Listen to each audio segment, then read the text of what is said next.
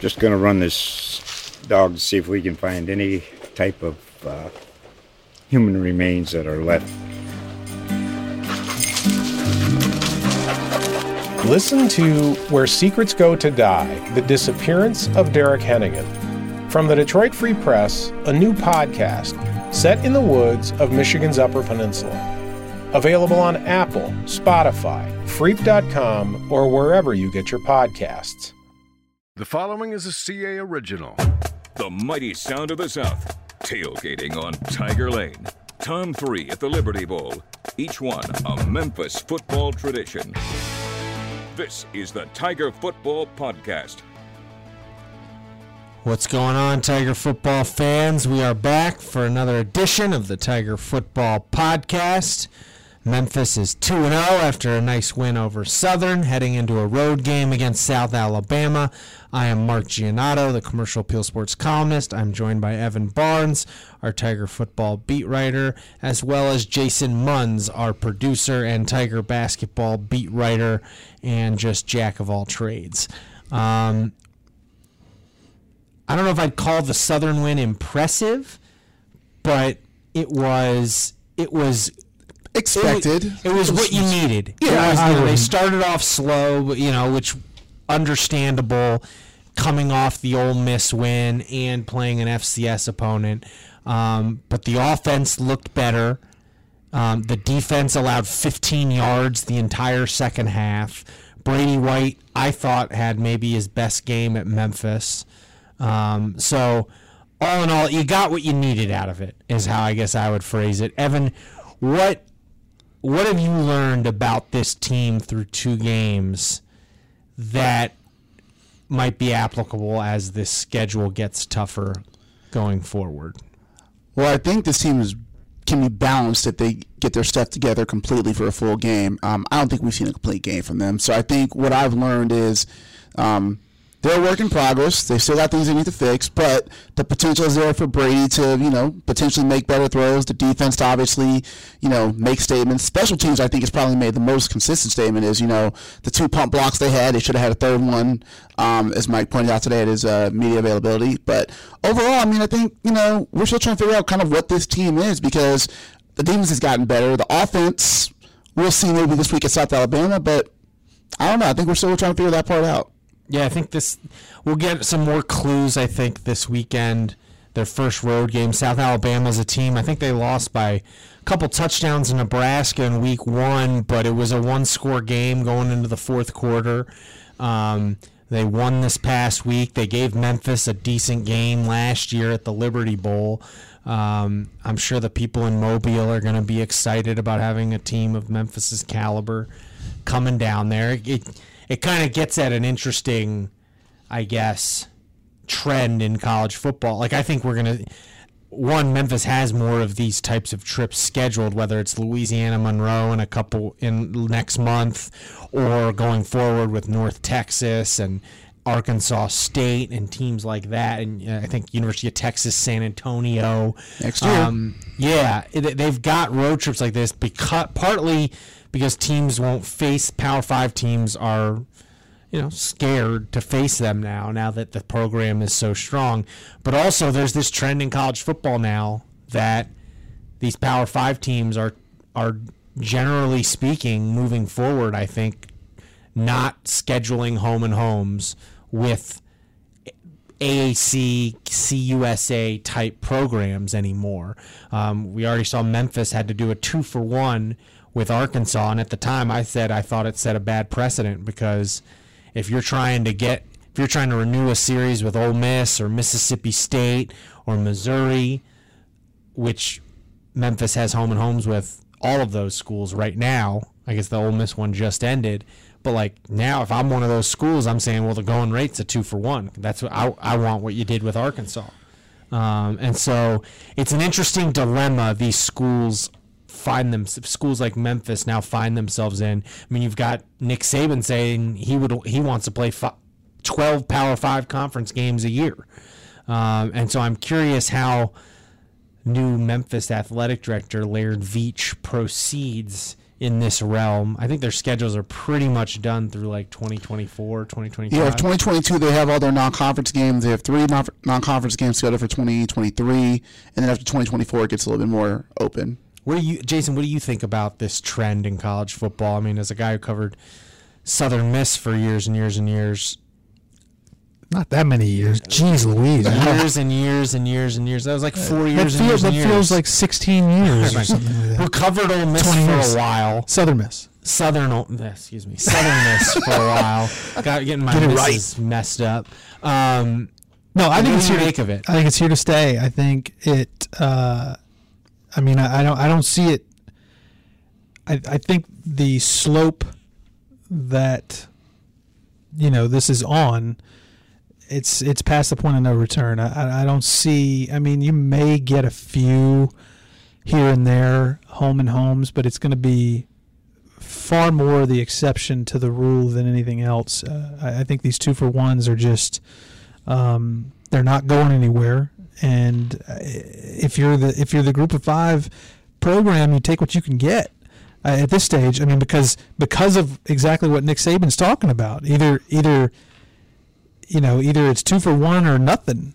If Nick Saban gets what he wants. Evan, do you like the fact that they're gonna go? I mean, take out that maybe they can't.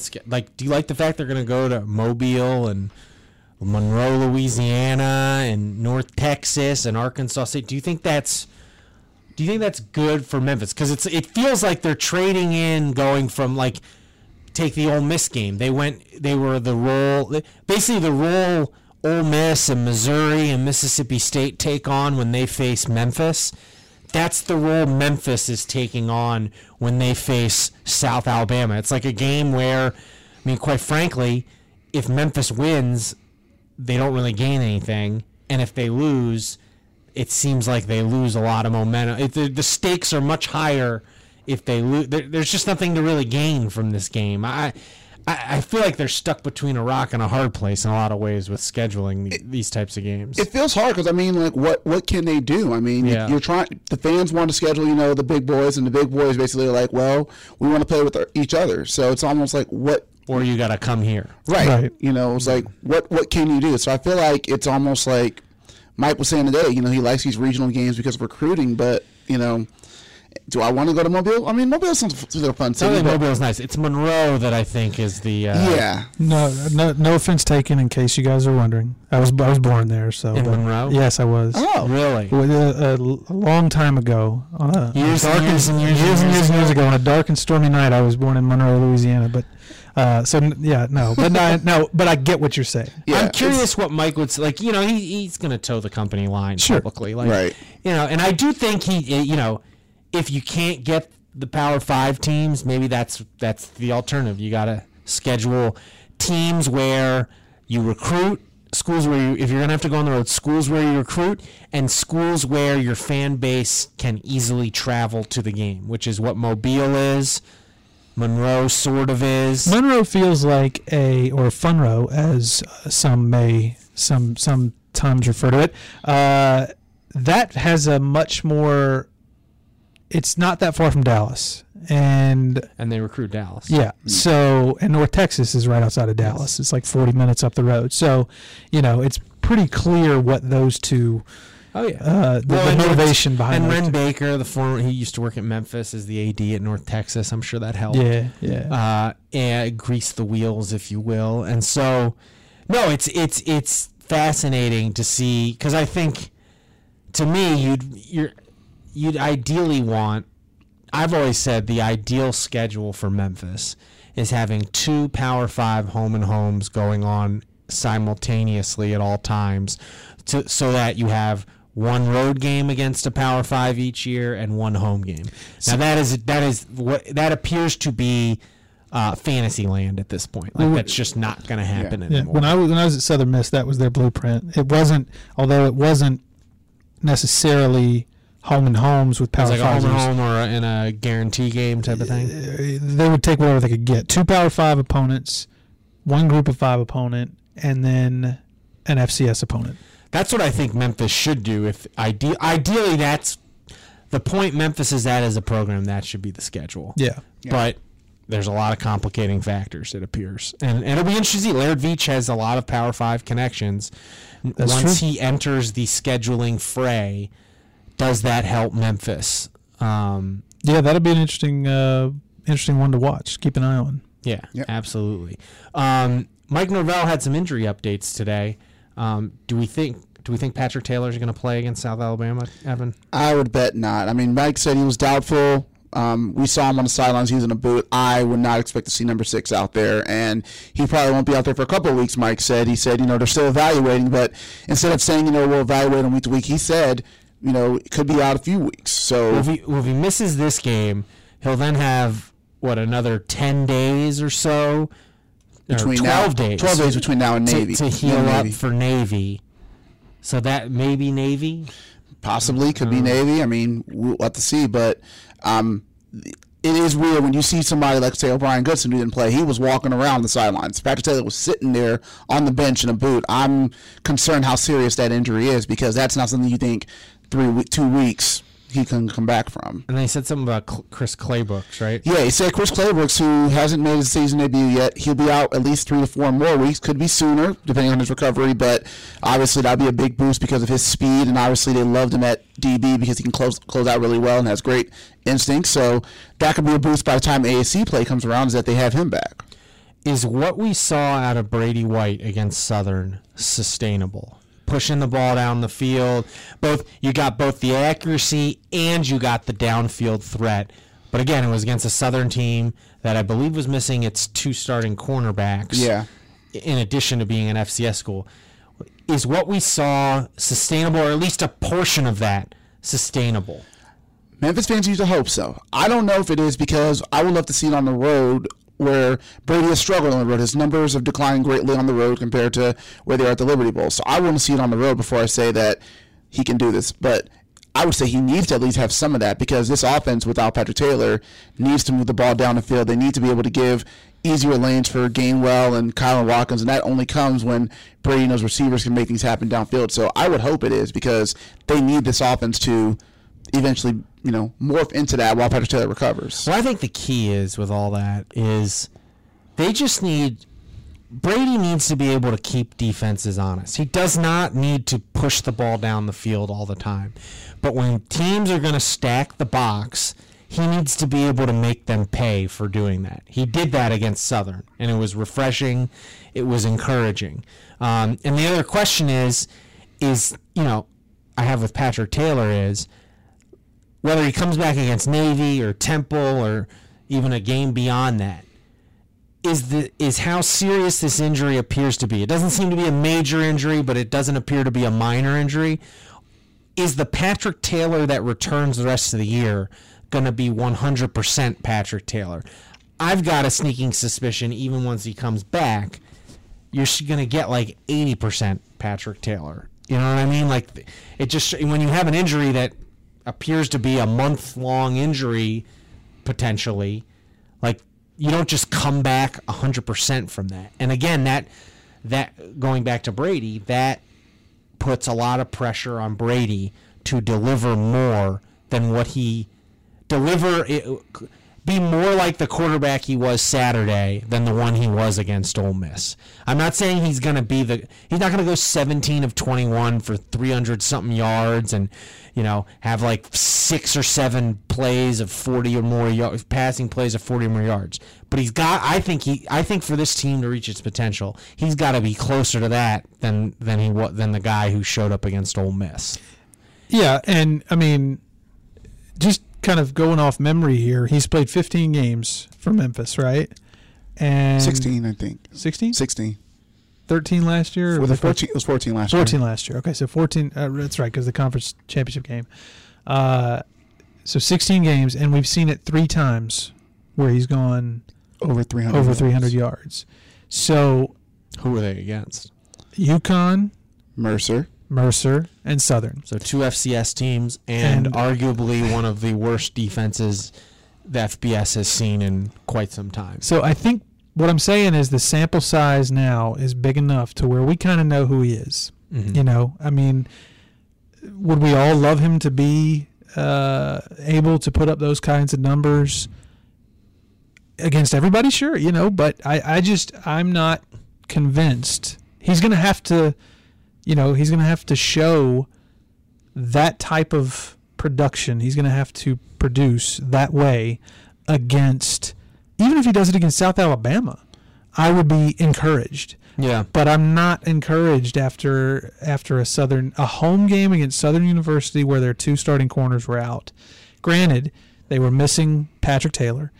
And granted, the offensive line is nowhere near the same as it was last year. Well, I will say a big difference between game 1 and game 2 is he wasn't running for his life. Oh, he had plenty of time. He had time in the pocket, and I don't know if that's realistic. Exactly. Against tougher opponents. Yeah, I'm not so sure that he will have as much time against South Alabama as he did against Southern, and so I don't know. I feel like until further notice, I think we know who Brady White is. Now the wild card is, I think, whereas the defense, I think that first half was a little fluky in the sense that I don't think they were really up for the game. For sure. Yeah. And Southern, it sounds like, did some things they weren't expecting. Yep. And in an encouraging development, they made adjustments at halftime and totally shut down Southern in the second half. Right. And do I think they're going to give up 15 yards a half to other people? No. But I think that is more indicative of what this defense might be this year. It should also be noted that Southern switched quarterbacks at halftime, too. They went to their backup for some reason for, the majority of the second half. Right. And so... and it should be noted, Ole Miss moved the ball a lot better against Arkansas than it did against Memphis. They also, we were talking about it last week on here, or maybe we were talking about it somewhere else, but the fact that Memphis fans need to hope Ole Miss is pretty good, and I saw a tweet today that they're ranked in the SP Plus rankings. What is S&P. S&P. Their defense is ranked 8th in the country right now after 2 games. Yeah, well, Memphis and Arkansas. Their defense was solid against Memphis. Yeah. Arkansas looks like a big pile of poop. That program, that is the worst team in the SEC. Okay. That says a lot concerning what we saw from UT. Yes. Arkansas is in it. People are all focused on UT because it's been just embarrassing. Sure. Given the history of the program, but Arkansas's got a chance to go 0-8 in SEC play 2 years in a row. A very good chance. That was their chance to win an SEC game this year. And they missed it. Yes. Wow. So, it's fascinating. Basically, if you look at all the regional teams, the only regional team you could argue is in a better spot than Memphis is Mississippi State. Right. And even that, you could make the, we'll see how good Mississippi State ends up being. Yeah, I feel like middle of the road. But they're still a bowl team in the SEC. Yeah. They still look like a bowl team, whether it's 6-6, 7-5, something like that. But I agree. Regardless, what about the other thing that came out of the press conference today, Rodriguez? Oh, Rodriguez Clark. That to me is the biggest. He's not going to redshirt. Yeah, so Mike said he's not going to redshirt him. He was very adamant. With Gainwell, he told us last year that he loved calling his number. We'll see. Huge. But he was pretty clear when it was the 4th game, Gainwell did not play. Here's what I'll say. I think it clues you into Patrick Taylor's health. I think you're right.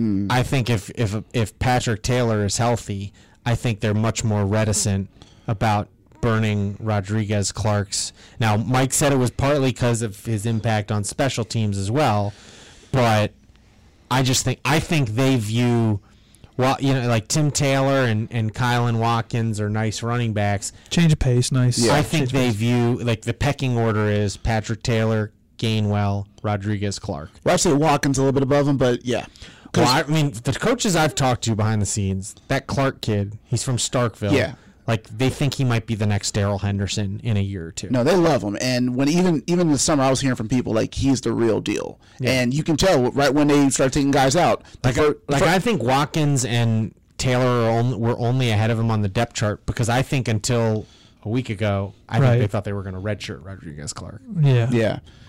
And Clark was the first running back off the bench after Watkins and Gainwell went out, so they really like him, and he ran really well. So I think people should get used to seeing Rodriguez Clark a little bit more. Yeah, that's a big development in my mind. Yeah, no, to me, I think it tells you that, like I said, this Patrick Taylor injury is not major in that he's out for the year or something like that, But it's not minor either. It doesn't sound like. Yeah, I mean, and I see looking at it from that point of view, but also from the point of view of when you do get Patrick Taylor back. Mm-hmm. I mean, then you become a three-headed monster potentially. Well, and then you also got Travion Samuel too. Yeah, and Samuel They didn't got a get lot of. They got some weapons. Guys. Yeah, got some. Ironically, weapons. as we talk about Rodriguez Clark right now, Mike Norvell just retweeted something about how Clark in his first game had the touchdown and the punt block led to a touchdown. So I think we're going to see a lot of Mr. Clark coming soon. So, Evan, how do you see the South Alabama game playing out? Well, I think last year's game will not be. Last year's game, you have to take into consideration that they had a pretty good passing game and the cornerbacks got burned. Memphis cornerbacks got burned. South Alabama's more of a running team this year, it seems like. If O'Brien Goodson plays, I feel more confident they're going to be able to stop them. Do you think he plays? I don't know. He feels like, again, another one, especially if you need him 100% for the Navy game. Like, Right. Like, I wouldn't play him personally if he's not 100%. I'm not playing him in this South Alabama game. I'm hoping you can get by without him, and then he has another 12 days to get ready for that triple option. Because a space eater is so vital. A guy who can take up two blockers is so vital against that Navy triple option. Yeah. So back to the game. I think Memphis should win this game. I'll take Memphis to win, but I think that I want to see the passing game really come alive this week because obviously Brady hasn't had a great road game or neutral site game since the ECU game last year. He needs to have a great game, and if he does, Memphis goes to 3-0. Yeah, I think that's the key. Brady's got to play. If Brady's got to play, I'm not saying he's got to play like he did against Southern, but he's got to be sharp. Yeah, he's got to be sharp because I don't think this is going to be an easy game. No. I think they should win. Yep. But I don't think it's going to be an easy game. I agree. But I do think they win. I think the defense, I don't think they're going to need to score. I think if they can get to 30 points, they can win this game. I'll put it that way. I think the defense will do enough to where if you can get to 30, you can feel good. Yeah, I'll agree with that. I mean, I don't have any doubt that Memphis. I don't understand how it opened as a 20-point spread for Memphis. Yeah, it's crazy. And it's down to 18.5. Still crazy. Now, to be fair, like how good is Nebraska? I don't know. They lost to Colorado, so like that. I think that's what people are judging this on. That South Alabama didn't necessarily beat a great Nebraska. I think, or didn't necessarily come close to. So we'll see. And like I was always, my thinking during the off season was always the Monroe game was going to be tougher than the South Alabama game, and to that point, Monroe should have beaten Florida State this past week. Yeah. But should have at least gone to another overtime, if nothing else. Right. Yes.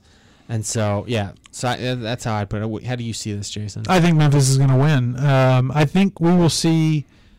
I predict Brady White will be somewhere between the Brady White of Ole Miss and the Brady White of Southern. I think you're right. I think that's what we're going to see. 240 to 260 yards and a touchdown and maybe an interception. Something like that. 260 wouldn't be bad given his numbers because, like I said, it's all about keeping the defense honest with him. Right. Like you defenses cannot. South Alabama cannot just put 8 guys in the box and feel good about it. That's right. Like if they're going to do that, Brady's got to make them pay.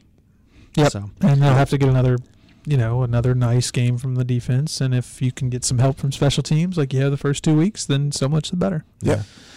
Well, it'll be a fascinating one this week. A little more interesting than the Southern game. Evan will be down there in Mobile chronicling all the action. Make sure you check out his work on commercialappeal.com. Maybe follow him on Twitter at Evan_B. Maybe he'll take some pictures of the great Gulf seafood he'll be eating while he's down there. Yeah, enjoy it. It's a fun city. I've heard Mobile's. I've never been there. I've heard great. All my friends who cover the NFL love it when they go to the Senior Bowl. So yeah, it's fun. I'm a little envious. I will honor you guys' wishes. I'll eat good. All right. Well, till next time, I was Mark. I was joined by Evan and Jason. Thank you so much for joining us on the Tiger Football Podcast. We will be back hopefully after another Memphis win next week. A new episode of the Tiger Football Podcast posts each Tuesday during the regular season. You can also subscribe to the show for free on Apple Podcasts and Google Play. I'm Sean King. The Tiger Football Podcast is a production of the Commercial Appeal.